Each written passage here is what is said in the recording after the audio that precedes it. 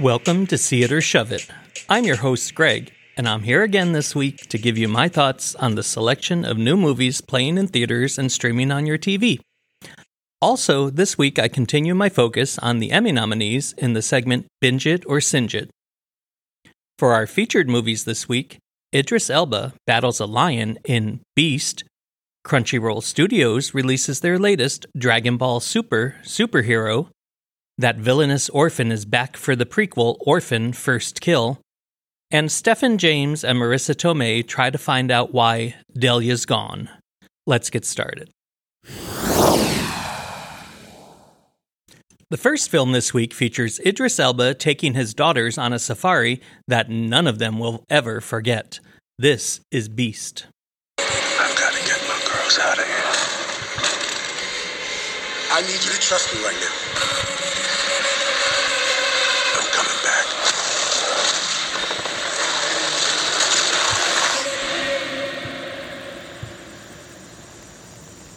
Don't you move, okay? Where did he go?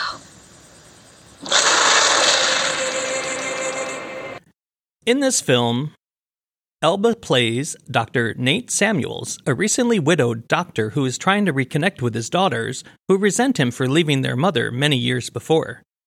He decides to take them on a safari at the Mopani Game Reserve in South Africa, where he reunites with an old friend of the family and biologist Martin Battles, played by Sharlto Copley. Martin takes the family to the village where their mother grew up. The next day, Martin takes them on a special tour of the reserve's restricted areas where he shows them a variety of wildlife, including a pride of lions. On their journey, Nate and Martin discover an entire population of people dead after what appears to be a lion attack.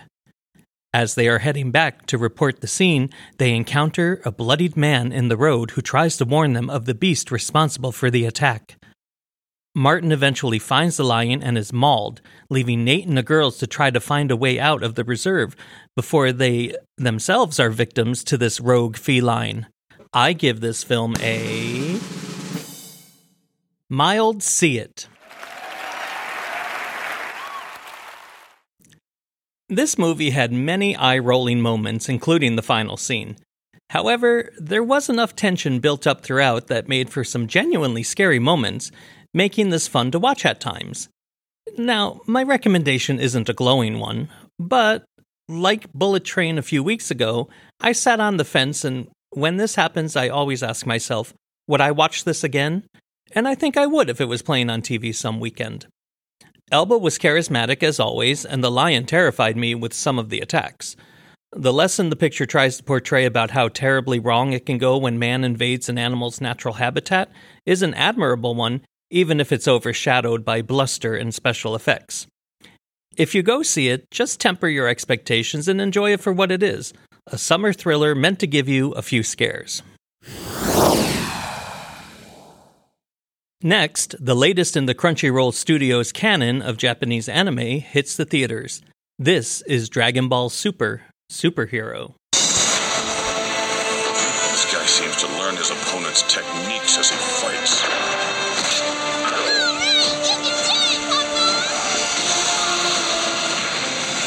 You need to believe in yourself and unleash that power. Everything you've got.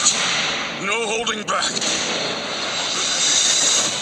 In this film, we find Gohan on Earth living his life while his father Goku and friend Vegeta are rage control training on distant planet Beerus, along with other popular characters such as Broly. However, Gohan's new life is thrown into shambles when the Red Ribbon Army is revived and led by Commander Magenta and Staff Officer Carmine, who recruit Dr. Hito to get revenge on Piccolo and Gohan. To do this, the army creates 2 androids to attack their targets, while acting as superheroes in public. Can Gohan and Piccolo overcome the army and save themselves from destruction, or will the androids prove to be too powerful? I give this film a see it. I generally don't watch Japanese anime and was unfamiliar with the storyline and characters in this film. But I did find the storyline to be easy to follow and engage with. I'm sure followers of the series would enjoy this film even more. Last year, I watched a season of Demon Slayer before seeing the film, and it did make for a more enjoyable experience having that background. But like I said, it isn't necessary for this film, as it is accessible to new viewers. If you are interested in getting into Japanese anime or are a Dragon Ball fan, go see this one. Next up, a violent woman with a rare genetic disorder disguises herself as a young girl to terrorize a grieving family. This is Orphan: First Kill. Esther's behavior has been so erratic. Hello, Mommy. Thank you, Mommy. I know, Mommy. I did notice some inconsistencies. What are you getting at? To me, it felt like a performance.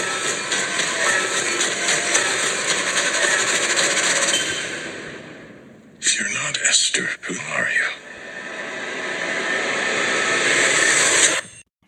In this prequel to the 2009 film Orphan, this film opens in Estonia in 2007, where we find 31-year-old Lena Klammer, still played by Isabel Fuhrman, thanks in part to camera tricks. This was the same technique that was used in the film Aileen from earlier this year. It's an interesting method, and it works for the most part. There are some parts where she looks her age, but that's beside the point. Lena is institutionalized and is the hospital's most dangerous patient. She meets art therapist Anna, whom she terrorizes after seducing and killing a guard, and she goes and hides in Anna's car to follow her home. After breaking into Anna's home, she kills her and uses her computer to research missing children, where she discovers she bears a striking resemblance to a missing American girl named Esther Albright. Lena disguises herself as Esther and is reunited with her family in the United States. Her mother, Tricia, played by Julia Stiles, returns to Connecticut with Lena posing as Esther. Lena begins to grow fond of Tricia's husband, Alan, a wealthy painter, and they begin bonding over their love of art. Lena begins to drive a wedge between the family members, including their son Gunnar. When a suspicious investigator starts poking around and Lena's cover begins to crumble, she does everything in her power to eliminate all threats. I give this film a mild see it. The first half of this film played like a carbon copy of its predecessor and almost lost me. However, a huge twist midway through spun this film into a lunacy that I couldn't help but watch to see how it ended. Although, if you have seen the original, you already know the fates of many of the characters. Was the twist ridiculous? Yes, but it was so insane that the rest of the film was like an accident you couldn't help but look at. This wasn't one of my favorite films of the year, but I don't regret giving it 90 minutes of my time. If you're a fan of the original movie, you'll probably enjoy this one too. Our final featured film this week shows a man convicted of killing his sister go on a quest to clear his name. This is Delia's Gone. What else do you remember? Oh, if you talk about her, it can help us get back to the old Louis. Delia took her secrets to the grave. I'm gonna move out. But you live here with me. I'm really sorry, Louis. There's a visitor here. Louis, you don't know the whole truth. How she died. Tell me what you know. Stephen James plays Louis, an intellectually disabled man who lives with his sister Delia, who struggles with addiction following their father's death. One night, she invites her brother to join her at the local bar for a drink, but Louis insists on following a schedule and refuses to go. The next morning, Louis wakes up to find Delia's bloodied, dead body on the floor of their home, and he is quickly charged and convicted for her murder. Following his sentence, Louis lives at a nursing facility and is visited by Stacker, played by Travis Fimmel. Stacker was one of the last people to see Delia alive, and he implies there's more to her death than everyone has been led to believe. This implores Louis to go on a mission to find out the truth and clear his name. However, he is seen as a threat to his town and is pursued by the local sheriff, Bo, played by Cruella star Paul Walter Hauser, and former sheriff and Stacker's sister, Fran, played by Academy Award-winning actress Marissa Tomei. I give this film a... shove it. This movie is not interesting in the slightest. The crime and conviction are all done within 5 minutes, eliminating any tension that could be drawn from Lewis being the main suspect in a murder, and the rest of the film is one predictable scenario after another, and it ends up leaving the audience with more questions than answers. Stephen James does what he can with the material, but it just isn't enough. The biggest shocker of this film was just how disengaged of a performance the usually outstanding Marissa Tomei gives.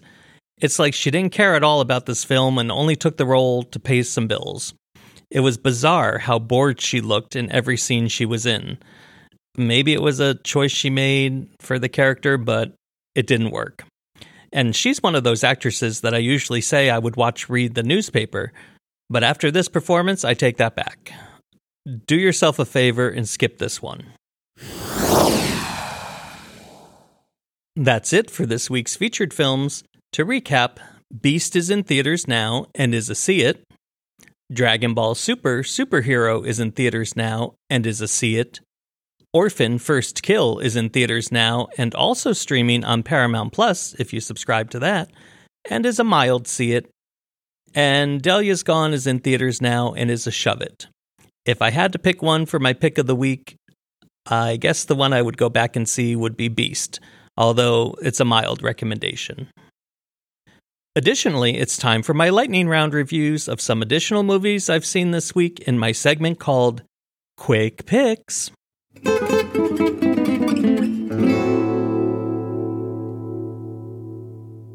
The zombie comedy action film Day Shift, starring Jamie Foxx and Dave Franco, is a shove it. It can be seen on Netflix. The comedy Spin Me Round is a mediocre mix of comedy and romance and is also a shove it. It's in theaters now and streaming on AMC+. Now, let's move on to this week's Binge It or Singe It. A few weeks ago, the Television Academy released their list of nominees for this year's Primetime Emmy ceremony. So from now until the ceremony on September 12th, I will focus on some of the biggest nominees, culminating with my predictions of who will win.